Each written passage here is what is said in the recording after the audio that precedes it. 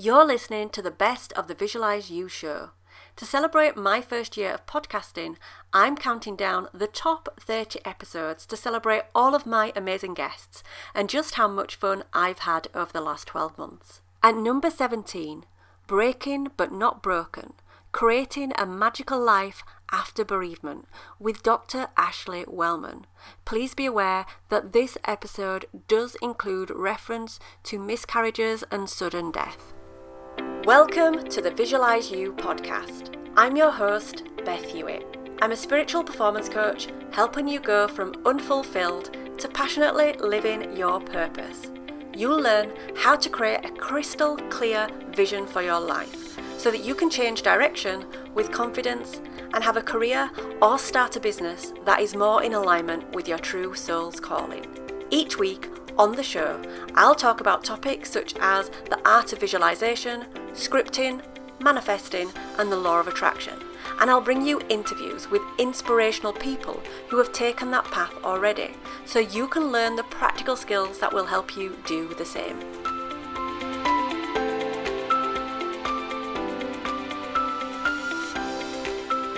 So welcome everybody to the Visualize You show. I'm joined today by the lovely Dr. Ashley Wellman. Ashley, thank you for joining us today.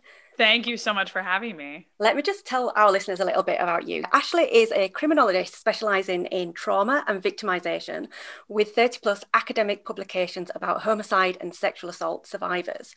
She serves as a media expert, television commentator, and as an advocate for families impacted by violence. After her own tragedy, she added author to the list, launching her own small business with the creation of her first children's book, The Girl Who Dances with Skeletons, My Friend Fresno. I'm so looking forward to finding more out about this book. But above all, her greatest role is being mother to her beautiful 6-year-old Reagan. Can I just check, is Reagan still 6? She is still 6, yes. Yeah. She's May 15th, so she's... Oh, we don't want to get ages wrong. No, for her especially, she's 6.5, she'll tell you, for sure. So Reagan's 6.5, everybody.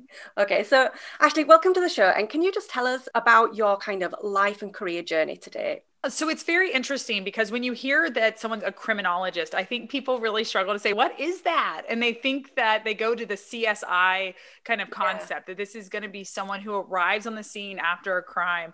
But really, I'm an academic. I'm a scholar kind of behind the scenes who tries to understand how and why certain crimes happen. Yeah. And for me specifically, I went through my education. I got my PhD at the University of Florida in 2011. And while I was there, my heart was really drawn to homicide. And that's what I wanted to study. But no one at the university studied homicide. And so they teased me like, why are you even here at this university? And I thought it's one of the best in the country.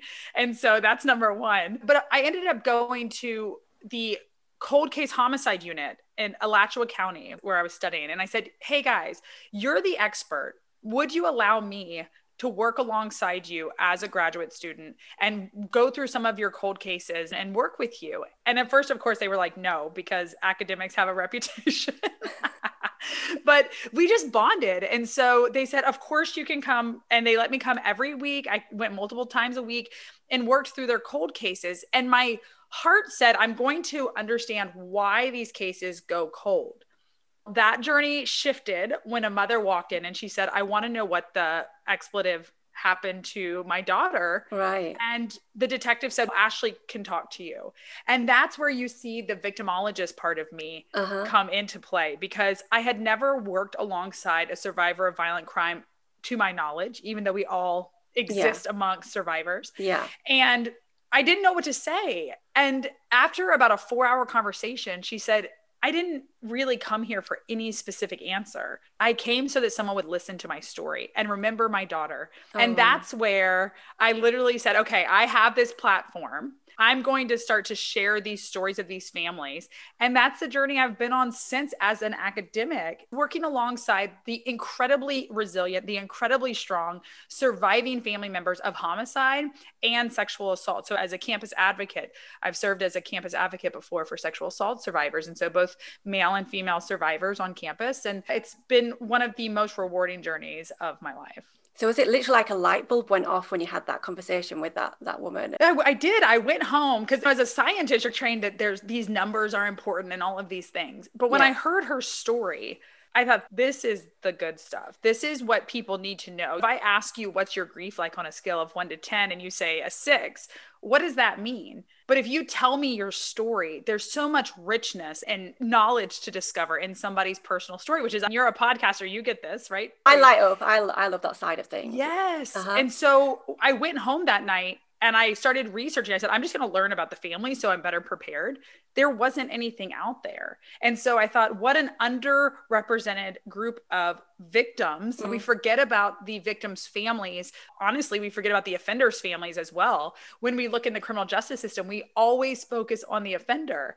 And in a homicide, the victim's deceased. And so they get forgotten as well. But these families are this second tier group of victims that we don't talk about. And so I said, I'm going to give them a voice. And that's what I've been doing for the last 11 years of my career. And that's amazing. Do you still do that then? I do. I'm currently still a professor. I do research with the families and with sexual assault survivors as well. I dabble in other fun things. Like we just did a slasher film paper and some other things to have a distraction for a bit. But I do. And I think I will forever be an advocate, even if I end up shifting my identity and career completely. I think I will always be an advocate because it's what makes me feel grounded and purposeful in the work that I do. And so I think I've become a better woman for being an advocate for others. And so I think that's always going to be something that is the core of who I am. And did you always want to go into criminology? What was your kind of TV program of choice? Back then, it was the old school Unsolved Mysteries and some of those different shows, the true crime shows. I would actually watch with my dad. Even when I was very young, I had this affinity for true crime. Yeah. Now, when I went to college, my advisor said, you don't want to do that. And they told me to actually specialize in something different. And so I got my major in college was public relations. And I ended up being an event planner for a couple of years, working at Barnes and Noble, which comes full circle. But I was the community relations manager doing book signings and author parties and those types of things. And then I started working with law enforcement for a book drive. And I said I should have studied what I loved. And I did. I went back and got my master's and PhD after that. I'm so glad that happened. But this happens all the times where a teacher told me not to take, I think it was philosophy. I really wanted to do philosophy. You can imagine the kind of interviews that I do, that would be something that would really resonate with me. And the teacher at the open day was like, no, you don't want to do that. And I was like, right. Oh, okay. Listen to people. But the great thing is that life allows us to change and pivot, which we'll talk about later in the show. But I'm so grateful for that. I think as we get older, we lose the permission we give ourselves to be willing to be flexible and change. But in those changes is the magic. So I'm glad we eventually don't listen. We get smarter eventually. So how do you get from criminologist to writing a book? When I was on this path of academia, that was really my major focus. I was a dual mom, wife, and scholar. Yeah. And so we were so blessed with Reagan, very easy to conceive. We were grateful for that. And so as I'm pursuing this success in academia, I'm getting speaking gigs around the world and I'm on TV and I'm doing all of this. I got tenure, which is the holy grail of academia. But at the same time, in my personal life, we had struggled with baby number 2 and we had suffered multiple miscarriages. And anyone who's listening who has a partner or themselves has gone through a miscarriage, it really changes you. And each miscarriage shifted my perspective of life even more. And each was very different. And so while I was growing and exceeding and excelling in my career, my personal life, I was really struggling because I had this amazing husband, this beautiful baby. And yet the loss of each of those babies was really costing me personally. Yeah. And so my husband, Buddy, was so great. He said, Ash, I know everything's like you're doing well at work, but you're really unhappy. What if we made a change? What if we I don't care if you want to be a barista, which has always been a secret dream of mine to own my own coffee shop, but that's not in the plan today. Right now. Not today. He said, I don't care if you want to do that. We could literally scale down and get a tiny home and travel. I don't care. But I need my wife back and Reagan needs the light back from you. And he was right. So I got a therapist and I also started looking for a new job because I really did think a change of scenery would do us good. I met up with a group of people who had said, listen, Ashley, if you step away from this tenure track job, which is career suicide, mind you, for anyone who's listening. If you take the chance and you step away from this tenure track job, you can start at this new institution with us, which is an amazing institution. As an instructor, you only need a master's degree to be an instructor. But they said, if you give it up, you could work your way back up into a tenure track position. This is easy peasy. So I thought, well, of course I could. I've done well. So I'm not really concerned about stepping down because I can go back up. And so we did. We made a really big career and life move. We moved to Texas and I thought, okay, this is it. We're starting over. We're going to dream big together. And the day before I started my new job back in 2018, my husband actually died in our home in front of my daughter and I. He collapsed and later we learned that he had a pulmonary embolism. And what had happened was I ran downstairs and he wasn't breathing. He had fallen and he was shaking on the floor. And I remember Reagan just screaming, please save my dad. Please save my dad. Please save my dad. And I didn't know what to do except call 911. And so they came, they told me he was okay because he had a heartbeat. And as long as he kept his heartbeat, that he was going to be okay. And by the time we left the condo on the way to the emergency room, he did not have a heartbeat. They tried for about 60 minutes to resuscitate him. And at 4:30 on August 12th, 2018, they pronounced him dead. And so here I am in a new city, standing over my best friend, wondering what in the hell am I doing? You know, like, what is this? It wasn't real life. It felt like I was in the middle of a movie. And I remember they wanted to take his body away. And I said, where are you taking him? And they're like, we're going to clean him up and we're going to bring him back to you. And I remember how scared I was about that because it didn't seem like I walked in fighting for his life and I'm walking out alone. And it seemed so impossible to think about. And then my brain went another place and it said, like, why me? Why did you leave me when he's such a good dad? He was such a good man. And I kissed him goodbye. I remember like apologizing to him that I couldn't save him.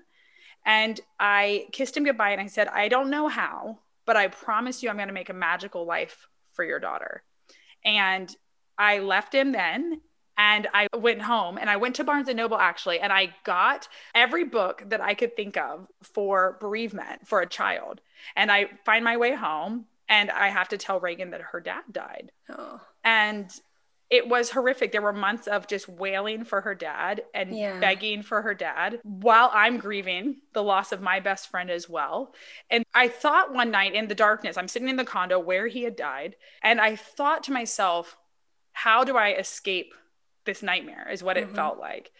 And I knew that I had to buck up and do something because I had a little girl watching me and she needed me badly to find a way to do exactly what I had promised him, to create some type of magic. So a friend of mine said, Ashley, look at that picture of Reagan. He had seen a picture of Reagan dancing with her best friend, Fresno, who is a posable skeleton. And he said, it is the weirdest, most disturbing picture, but it's also beautiful because he said, society tells her she should be terrified of this skeleton. And she's 2 in the picture. And he says, she's not scared of him at all. She sees kindness and friendship and excitement. And so he said, you need to step back from what you're doing because I had really wanted to throw myself back into my job. That is what I knew I was good at. So I said, okay, he said, you need to step back and give yourself a little break. Why don't you write creatively a children's book about this picture? And so I did. I started and at night when I would put her to sleep, instead of just sitting in the silence, I started writing and I started seeing colors and feeling this kind of energy again that I didn't know was possible after the death of Buddy. And so that was happening. And in the meantime, I'm back at work thinking, this is great. I'm back at work. I know that I'm good at work. This is my safe zone, right? Everything else in my life is falling apart, but school is my place. So they announced that a tenure track job is open when I get back from bereavement leave. I'm like, this is the last promise that Buddy and I had really set out to do together. We wanted a home. We wanted my daughter in this performing arts school, and we wanted this tenure track job. Here it is. I've gotten our home. I got her into the school, and this job comes open. And I had no idea, but a very small group of my colleagues had decided that I, quote, was no longer the woman they fell in love with, and that I wasn't qualified for an entry-level position And so Wow. I did not receive even the ability to interview for this position. And my other colleagues were shocked. I was devastated, is an understatement. And I remember sitting at the kitchen counter, hysterical, saying, this is all I had left. This is all I had left, was the one thing I knew I was good at. Even motherhood, I had questioned, like, why me? This is not the person you wanted to leave behind.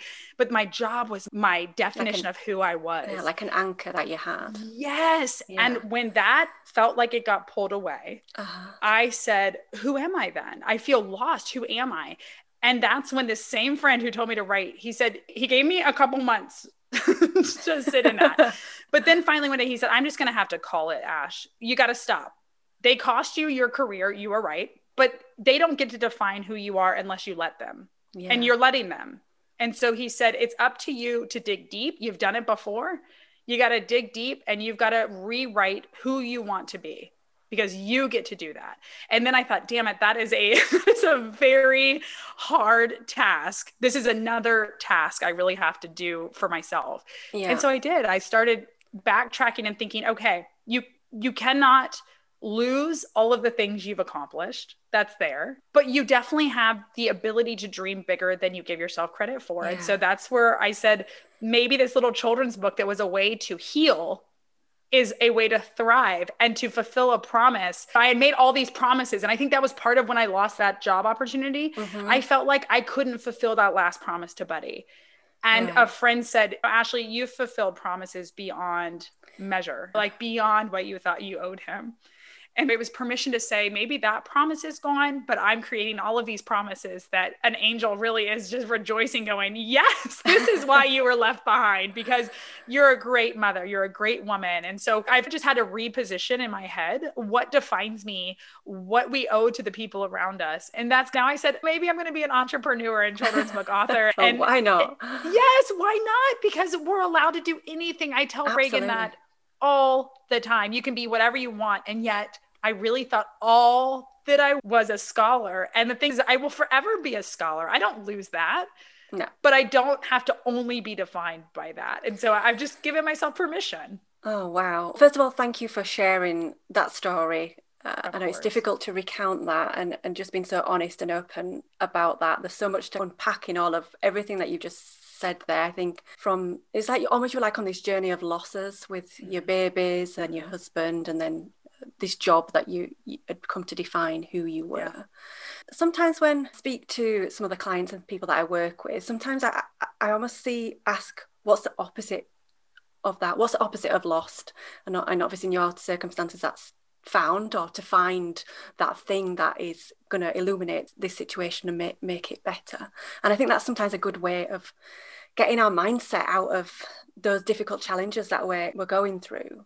But that must have just been that journey of what you've been through, just must have been the strength that you must have needed to get through that period. So, I had more strength than I knew. And that's exactly right. I think that we think I can't handle anything else. I've said this so many times, and then I go, oh, here it comes. And the reality is, I think you're right. I think it's a mindset. I remember right after he died, lying in bed and thinking, okay, my life is no longer the same. And I have two options. I can shut down or I can fight. And I knew that I had not only his blessing to fight, he would have expected nothing less. But then I had a 4-year-old who was looking at me to say, what's allowed, what's appropriate, what's our future look like. And so I made a commitment. You've got to remember, I studied grief, loss, and trauma. And here I am, and I felt helpless. And so I had to step back and say, what have I done for other families? What do I recommend to other families? And I hope that it was good advice, because I need it now. And so I did. I went through the hard steps of repositioning this tragedy in our lives by things like getting us both professional help, making sure that I grieved with Reagan and independently from her, because she needed permission to see what grief looks like. And unfortunately, it's not the nice path that everybody talks about. There's these stages. It's a cluster. It is a mess. And I think it's a lifelong journey, grief is. And society is not used to talking about death. They're not used to talking about grief. There's a time frame you are allowed to be vulnerable, and then the old you is expected to show back up. And so for me, I said, she's going to see me cry. She's going to see me be angry, and she's going to see me laugh and dream. She's going to see all of it, because I want her to know, even if I'm not feeling the exact same thing she's feeling, that I'm a safe place. And that while the rest of the world's going to be very uncomfortable with our story, that we don't have to be. And that it's that same kind of message that the book talks about, this dancing with skeletons, right? We're going to dance with everything that is uncomfortable and scary. And once you decide to dance with it, it's not as scary anymore. And so we've really been trying on that journey together, which I think has been a huge blessing. Yeah, and there's something in that kind of that darkness and light and the whole skeleton and young girl dancing that it is those dichotomies of life, but it's there, and we should be talking about it, and we should be able to embrace those experiences and share it with other people. So it's an amazing thing that you're doing with the book. There's always something about this. Normally when I speak to people on the podcast, they've had one particular pivot, or maybe a series of pivots that have maybe been life choices, but your story seems to be almost like this quick succession of going to make this conscious pivot. I'm going to leave this job and move to a new city with my husband and my daughter, and we're going to do this. And then tragedy happens that pushes you down a completely different path. Were there different skills and things that were happening to get you through those different transitions? There's power in choice. But then we do have these life moments where it feels like not only did I not choose this, but this has destroyed every plan and every hope that I had for my journey. But are there skills? I think it was trusting. Here's the luxury I had. When I consciously decided to leave a successful career and start again, it was a choice with a partner. Yeah. And there was so much strength in that, because there were times when I first met Buddy, I wasn't as confident as I appear. And I really questioned, what's my ability? What could I do? And he was the greatest cheerleader. And so there was comfort in having a partner to look at and say, I can do this. I should do this. And I'm going to do this for my family. And there was a lot of conscious decisions going into that. Yeah. But then when he died, I felt more of a helplessness. I was alone in a lot of the decisions I had to make. Then the career loss. So I think a lot of that had to do with uncomfortability around grief and this kind of discomfort where people just aren't comfortable with someone who's the widow now in the room. But those things, it felt like I got stripped, and the skill became rebuilding that confidence and learning to treat myself with grace and kindness like I treat my child. And that sounds silly, but I had been so hard on myself about, you weren't good enough and you weren't valuable enough. And what does that mean? And I had never before had to really rewrite in my head the truth of what was in front of me. Because for so long, things had been either I could bounce it off of my partner or it was going well. The miscarriages was something that I did the same. I had to change from thinking that was my fault or that I had done something wrong to more of, you know what, that's not the correct timing right now. We're going to try again when we get to Texas. We'll try again. So I think it was digging deep and being vulnerable and saying, I have to fight to rebuild myself. Yeah. And that was different than saying, oh, I have this conscious choice and this empowerment of change. I picked to leave the successful career.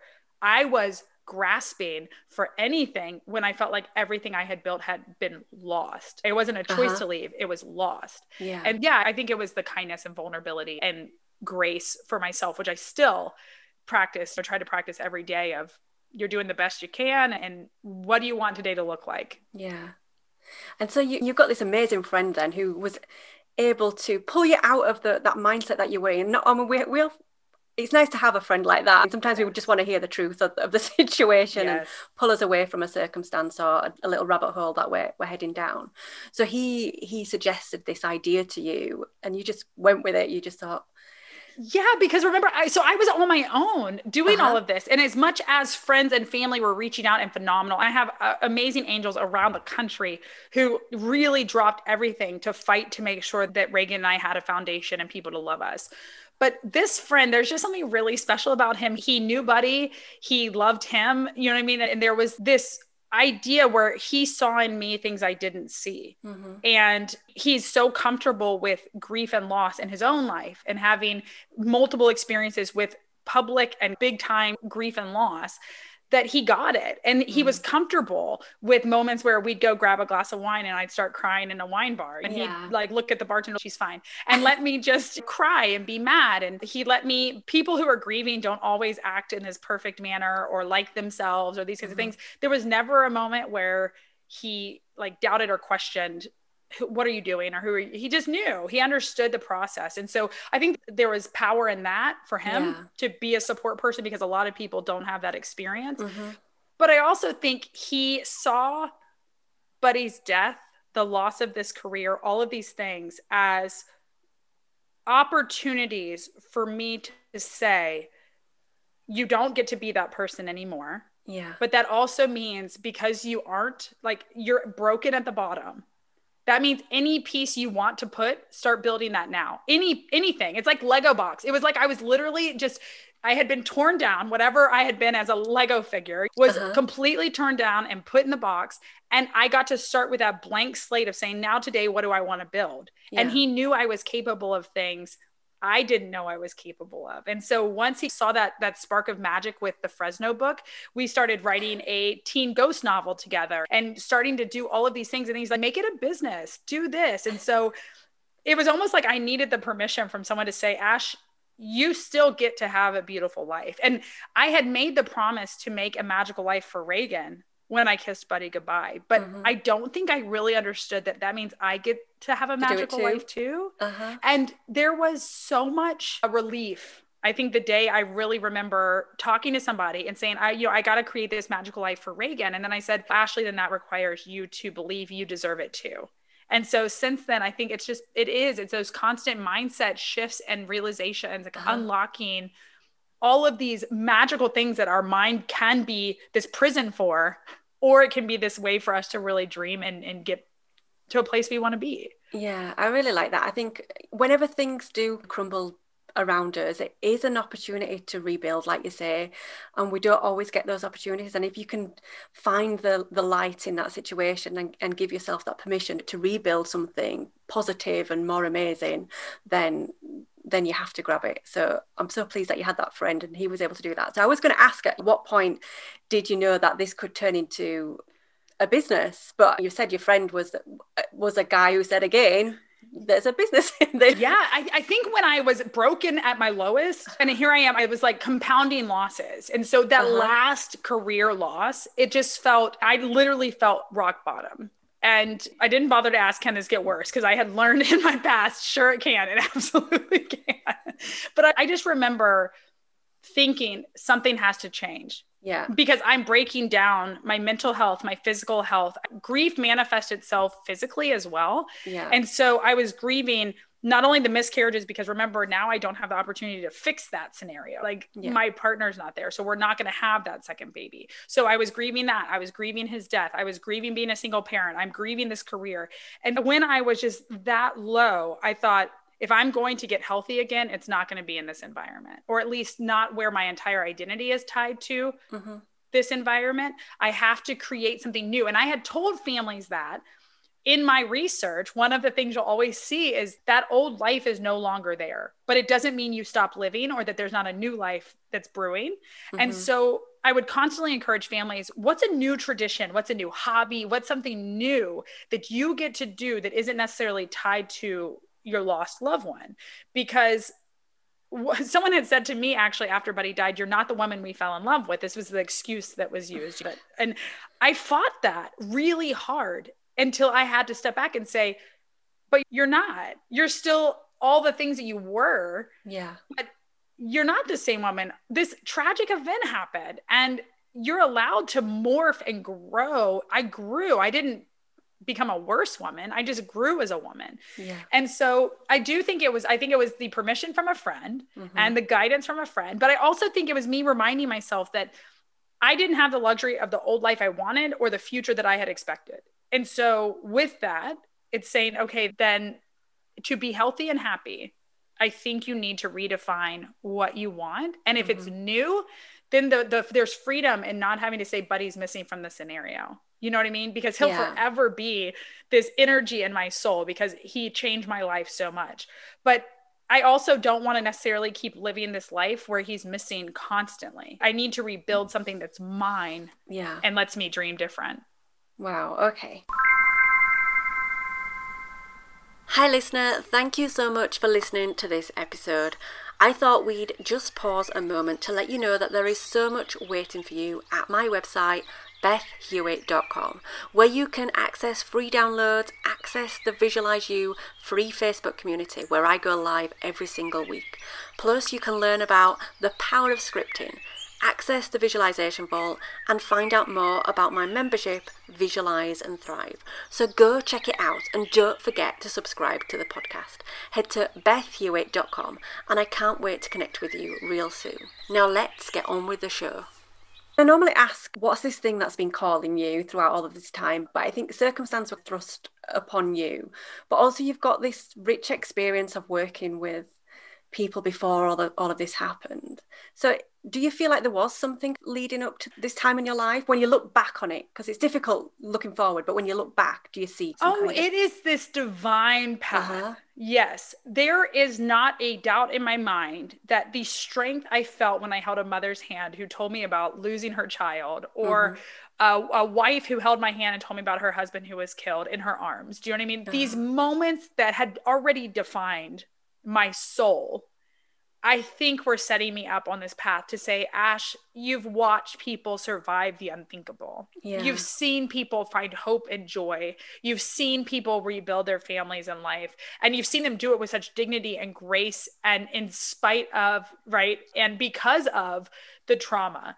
And I think I had the skills that many people don't have to know exactly what to do in these moments. And I relied on the strength I had seen and witnessed. In fact, some of the survivors that I've worked with in the past are still friends of mine. We communicate, we talk all the time. Yeah. And one of the mothers who her son had been killed, she and I had formed a very strong friendship. And she was one of the ones who knew exactly when and how to check on me. She knew it. And she knew grief doesn't go away after 3 months. And that there's moments where she's seen me thrive, maybe on social media, and she would check in. She said, hey, I know it looks pretty, but I've been there. And are you struggling with anything? Do you want to talk about anything? And it was just very nice to know that my research, the connections I had made, all of these things, I really do think found me in a place where I had, I don't know if it's this power or this energy that I said, I can do this too. I can do this too. And then I believe that being a scholar, being a teacher, being an educator, being an advocate, all of that is a very important part of my business model. I want little ones now to feel empowered and to feel this self-acceptance and love and inclusion. And so I'm taking many of the skills that I've had. Look, even my Barnes & Noble background. I'm going to say that. I thought you've already probably twigged that already. Yeah, that's already there. And so I have the connections with that. And then people ask me a lot here, my dear friends, because I work with some great human, but they're like, do you regret coming here? Because the promises that were not fulfilled and for the loss of what happened. And I said, today I can look at you, absolutely not. I was exactly where I needed to be with the people I needed to be with, even the ones that have now broken my heart. They were in my life for a very important reason and were there when I needed them most. And so I think there's a phase, but I'm glad that that career brought me here, because now I would have never met my friend who encouraged me. I would have never had the amazing friends and family around me that we've constructed here. And so this is now the home place of my friend Fresno. And that would have never been something that had happened if I wasn't in this location with the people that were around me. And I think there's something about that intertwinedness of life. So as well as all of your past experiences helping you to this point, is the experiences of the women that you worked with who lost ones, or who knew to check in on you. It's like it works both ways, and it's this ball of string kind of thing of all these circumstances that you can't really explain, but it just makes sense that something is happening to allow us to play out this path that we're all on. Yeah, it's not just my story. There's so many characters that have been perfectly placed in that story, whether they're from my childhood and stepped up big time, whether they're from each location I've ever been a scholar at, or whether it's my research participants. It's crazy how all of the right characters fell into place. Yeah, okay, that's just mind-blowing, isn't it? It's just amazing how life unfolds. So one of the things that I like to ask guests is about our superpowers. So I'd love to hear what your superpowers, but then I'd also love to know, if this is okay with you, what Reagan's superpowers are, what Buddy's superpowers were, and what Fresno's superpowers, because they're all part of your journey. And I really think it'd be quite special to do something around that today. So what are your superpowers to start with? My superpowers, I think I am a fighter. I think I don't shut down. I will not stop. So I break, but I'm not broken. And I always say, I don't care what life hands at me. My feet are going to hit the floor the next day and I'm fighting. And so I think that desire to always find good, to always look for a light, even when it's real dark for several days, I will never stop looking for a reason to smile, a reason to love, a reason to touch somebody else's life and to allow myself to be changed by other people around me. I've always been like that. I've always wanted to connect with people. I've always wanted to make people smile. And I think the older I'm getting, the more permission I'm giving myself to be vulnerable, which to many people is viewed as a weakness.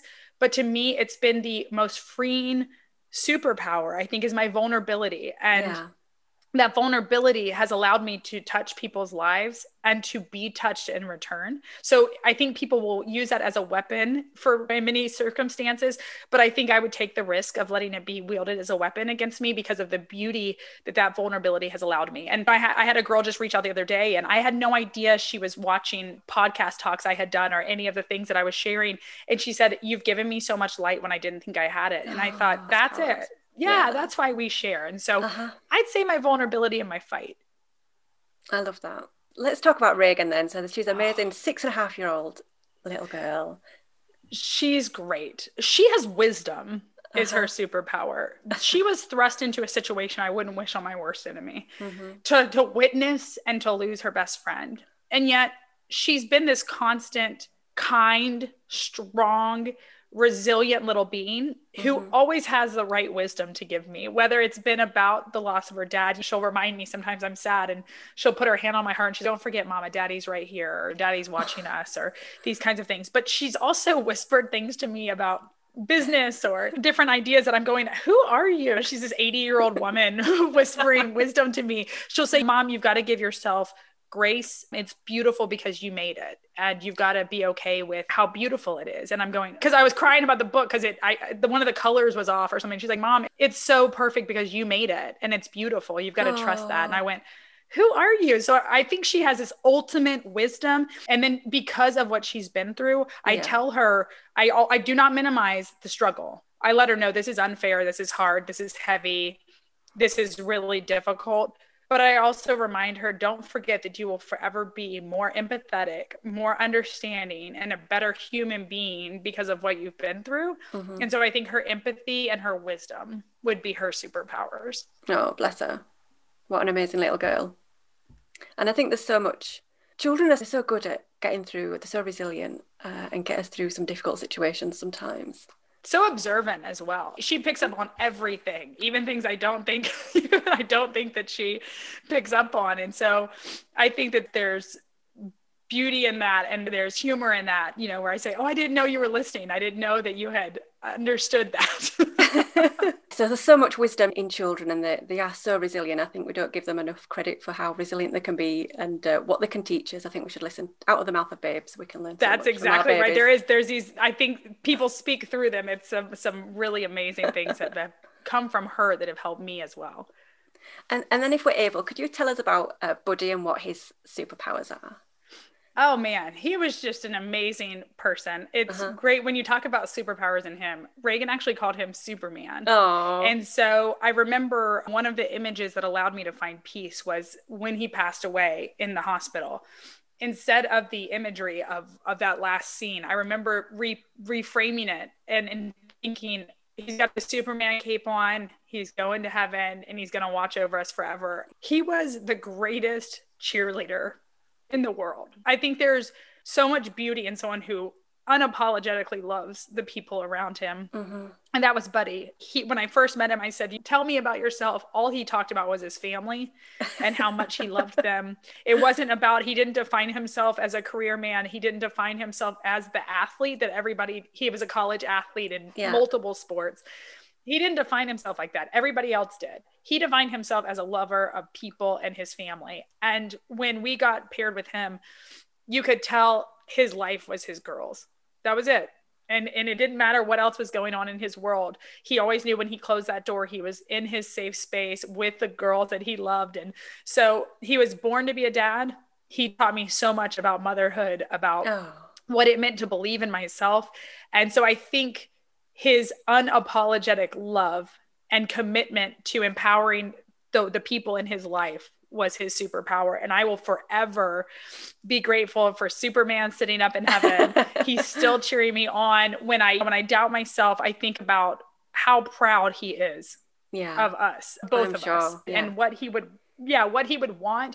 I will tell you, one of the greatest gifts he ever gave me was telling me he wanted me to love and live. And if anything ever happened to him, please do not let my life end. Do you know what I mean? Like, make sure that I continue to just dream big and love hard and work hard and do these things, because he's like, you deserve it. We had our own losses with very close friends right before he died. His best friend had passed away. Right. And so I think that had given us insight into talking and planning and making sure we gave each other permission for a life after each other. And so now it almost feels like that was divine as well, because I can just see him sitting up in heaven and be like, listen, we talked about this. I want you to really rock and roll. And he will forever be that power inside of me, that energy inside of me. So unapologetic love and this ultimate ability to cheerlead even in the darkest situations was his superpower. Wow. He sounds like an amazing man. And I'm sure all that wisdom he's passed down to Reagan as well. But I think the lesson that I heard in that as well, and for our listeners, is that he didn't define himself by his career or, these societal labels that are placed upon us, and he lived for life and love. And I think we should all do that more. So thank you for sharing that. Of course. I think that's something that has allowed me to do that. Yeah. It's giving myself the permission of, remember, Ash, that's not who you were. That's not who you are. It's qualities and great accomplishments you've done, but that's not who you are at your core. And then lastly, let's talk about Fresno, because this is probably going out after Christmas, but it's Halloween in a few days. I would imagine Fresno, he's in his element right now, is he, in Halloween around the corner? He's so happy, but I'll tell you, Fresno's got a great life, even when it's not Halloween. And the book is this year-round story of friendship, compassion, empathy, inclusion. So definitely not just a Halloween celebration, but Fresno's celebrating right now because he can be out and about and no one's going to judge him. And that's the big message in the book. But Fresno's superpower, oh my goodness. One, he was that spark of magic in our lives. He's the one that inspired me alongside his best friend, Reagan, to actually write. So I would say he's got a lot of inspirational powers that he has, but he's also, I think, sensitive and able to escape judgment, but it's with the help of Reagan. Yeah. Being able to say, it's okay if everybody doesn't celebrate you, or you're not everybody's cup of tea, because you're going to be the right group's cup of tea. And what Fresno discovers along this journey with Reagan is that he's valuable, more valuable than he knew. And that if you keep trying, you don't give up, that you're going to find the place you're supposed to be. And for him, it was alongside his best friend, Reagan. So I think it's that willingness to continue to put yourself out there and to be exposed, even when you might be judged for it. Mm-hmm. That's definitely Fresno's. I've learned a lot from him, because I think before all of this, I might not have been willing to be as vulnerable.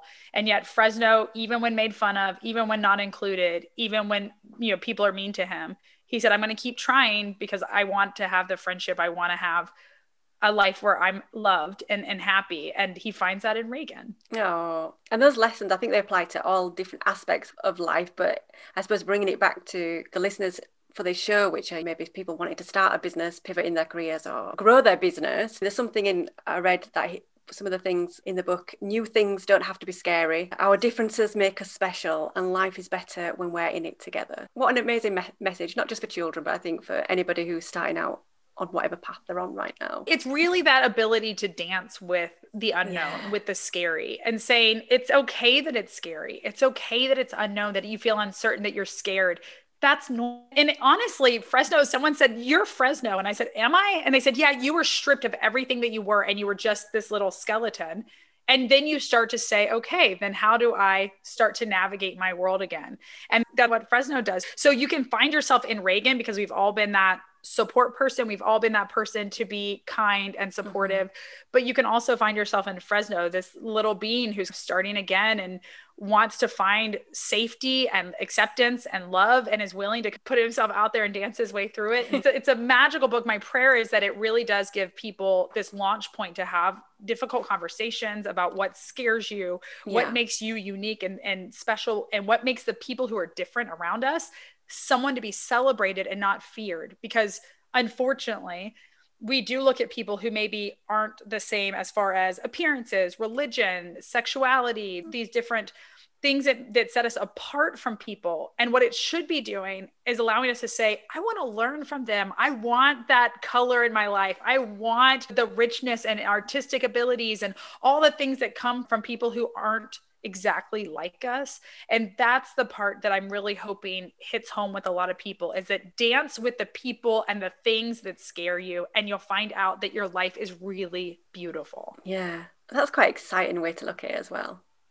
See what happens when we do that. So you are a business now. You've got your books, and you've got Bones Boutique, I think, is it? And other things that you've got in the pipeline. Bone Boutique. Tell us about that. So when the book was getting worked on, it's funny because I started in October 2018. You and I are talking right now, it's October 2020. Yeah. And the book has just come out. And so it's such a process and labor of love. And in that 2 years, first, let me shout out about my illustrator, because he's amazing. I got partnered with Zachary Thomas Kincaid, and he is Thomas Kincaid's nephew. Thomas Kincaid was the painter of light, one of the best-selling American artists of all time, and a great artist. Zach is this beast of a visionary. He is just so talented. And when I got paired with him, he said, I'm an artist, not an illustrator. And I said, I know that, which is why I want you, because you'll see as you open that book, it's just so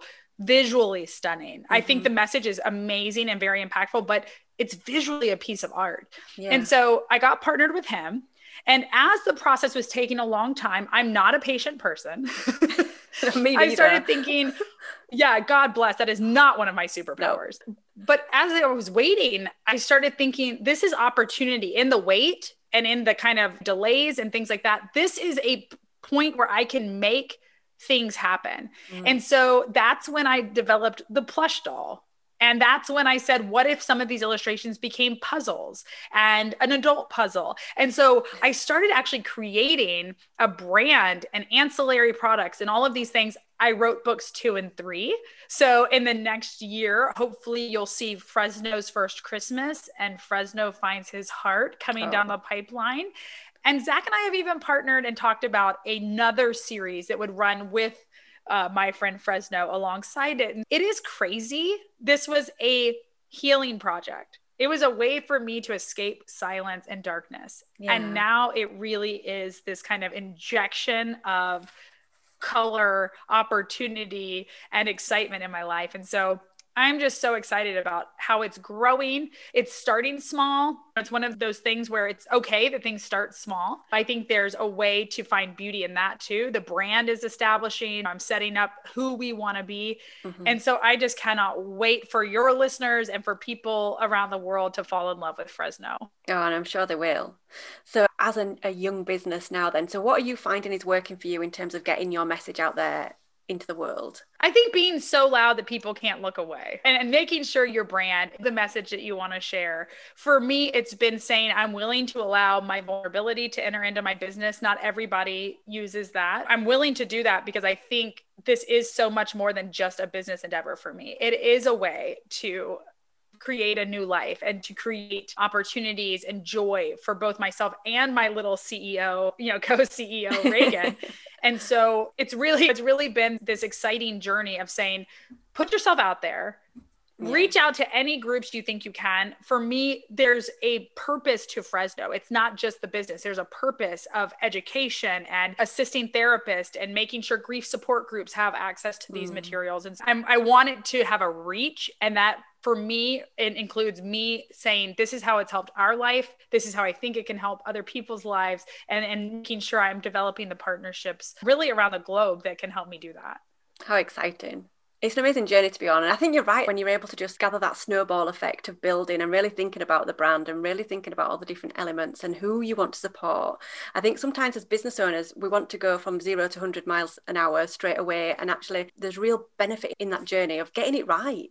You don't want to make all these mistakes. So I think it does take time, but I think it should take time if we're going to. And it's okay when you do make the mistakes. Yeah, of course. Yeah, that's right. And you got to give yourself permission to learn and to be able to say, I don't know it all, asking for help and expecting the unexpected. Right? There's been so many delays and so many lessons learned. And what it is, it's permission to say, you can try, and if it doesn't work, just don't do that again. It doesn't have to be so complex that you feel you made a mistake, now your business is done, right? Everyone makes mistakes. And so it's really a learning process and giving yourself the permission to continue to fight for big things to happen. I used to say there's a lot of shoulds I should be doing.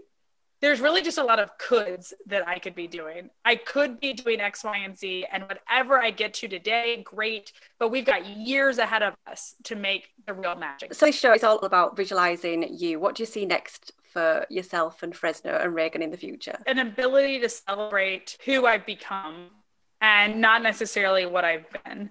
So making sure that I give myself permission to say, what's new, what's exciting, what do you really want and value out of life?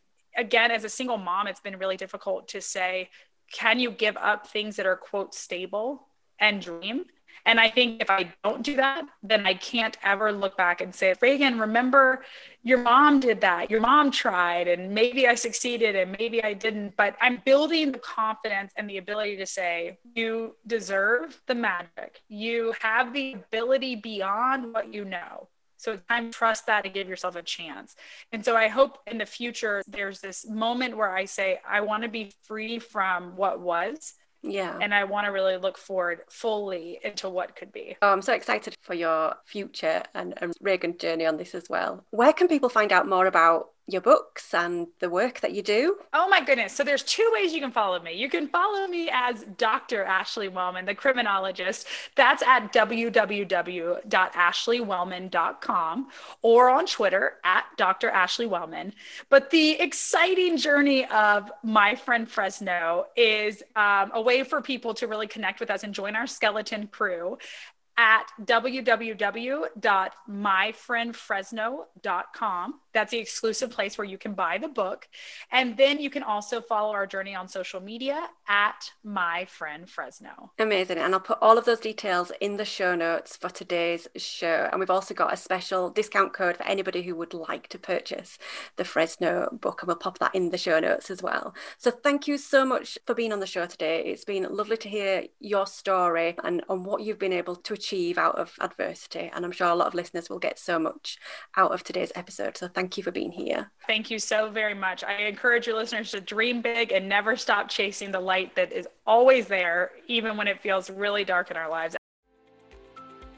Okay, so that's all for today. Be sure to subscribe wherever you listen to podcasts. If you have any aha moments, tag me in your social media stories, and please, please, please leave me a review on iTunes. It'll really help me out. Until next time, remember to visualize you.